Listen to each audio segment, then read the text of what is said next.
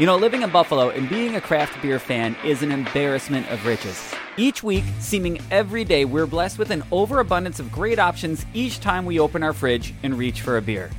Through the Buffalo Beer League, we're always looking for new ways to promote all of the delicious liquid being created right here in Western New York. So consider this podcast just another vehicle to help spread the word of great local craft beer. Now here's your host and founder of the Buffalo Beer League, Brian Campbell.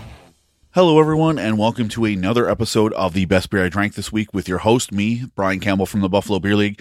And this week, I really have to say I'm very excited to get to the beer we will be spotlighting on this week's episode. But before I do, a few ways you can help the podcast. First off, we are a member of the Hopped Up Network, which is a group of independent beer podcasts. You can find more information at hoppedupnetwork.com, including all of the past WNY Brews podcasts. You can listen to them there. Leave us a review, and in exchange, we'll send you a free t-shirt. Yes, it is that easy. Wherever you listen to your favorite podcast, just drop us a review.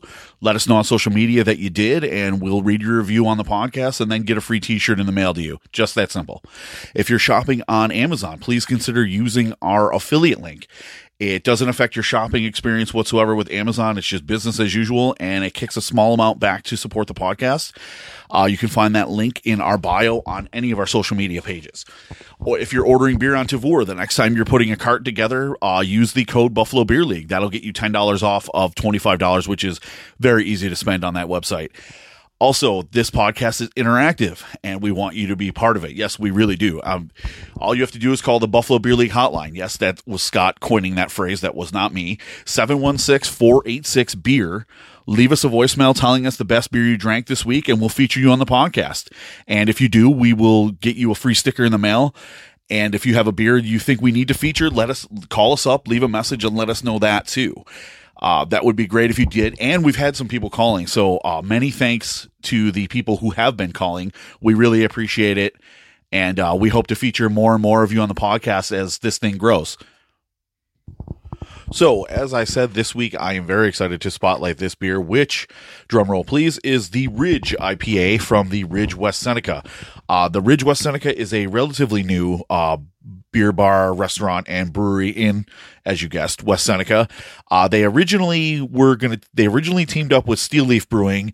That fell through. Then they were going to be with Steelbound Brewing, and then that fell through. And now they're kind of doing their own thing with a buddy of ours, actually a good friend of ours, head brewer Matt Redpath, who used to brew back in the day. If you remember, he was one of the original brewers at Gordon Beer at the Walden Galleria. Then from there, he went to Woodcock Brothers for a while. Then he was kind of doing his own thing, and now he is landed safely on his feet at the Ridge West Seneca. Happy to spotlight one of his beers. Always been a fan of his beer.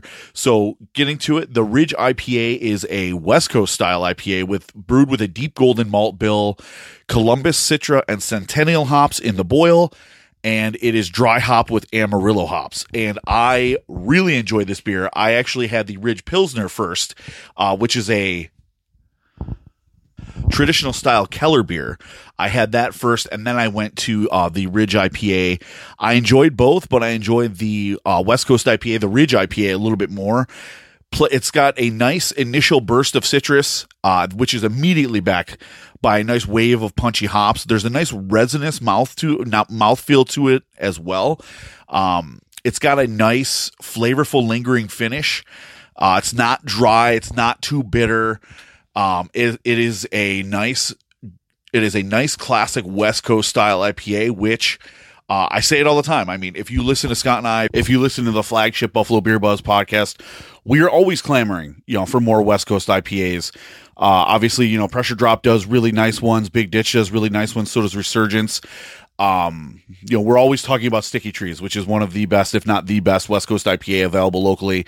But the Ridge IPA is a good one as well. And I like the fact that it's this good as one of their launch beers too, which is really nice. Normally breweries, other than Pressure Drop, of course, you normally don't launch with a West Coast IPA. You probably want to play it safer with something like either an American, typical American style IPA, or a hazy IPA, and an East Coast IPA. But I love that Matt brewed a West Coast IPA here too.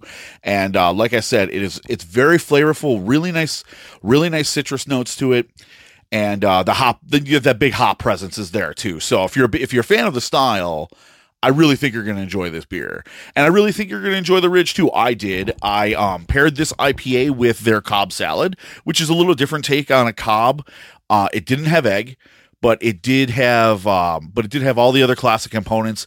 In addition, it had barbecue chicken and a jalapeno ranch dressing, which I thought was interesting when I ordered it, but it worked out really well. The Cobb salad is great. And I've heard a lot of, I've only eaten there the one time, but a lot of the other food from what I've heard is great too.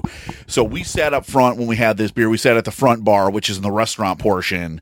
And then there's a patio out front, patio to the side. And there's a beer garden out back. And in the back, which is the brew house, or in the back is the brew house with a self-serve pour your own tap wall, which I thought was kind of neat.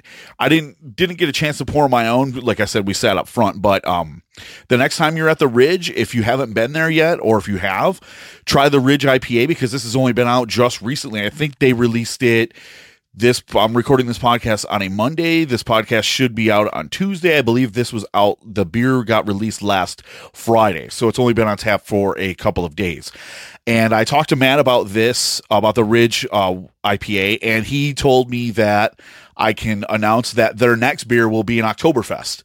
Of course, it's August. Everybody's releasing fall beers now. So the next beer from Matt and the Ridge West Seneca will be an Oktoberfest. But get the Ridge IPA while you can. Like I said, it is a West Coast IPA with a deep golden malt bill, Citra, Columbus, and Centennial hops, and then dry hop with Amarillo. Big citrus, big hop note, nice residence mouthfeel to it. Very pleasant finish. Makes you want to go back for another sip, which is a good thing. So go to the Ridge, get something to eat, go out there for dinner, and have a few pints of this. And call the Buffalo Beer League hotline after you have a few pints of the Ridge IPA and let me know what you thought. I'd love to hear from you. Thanks for listening, guys. Cheers.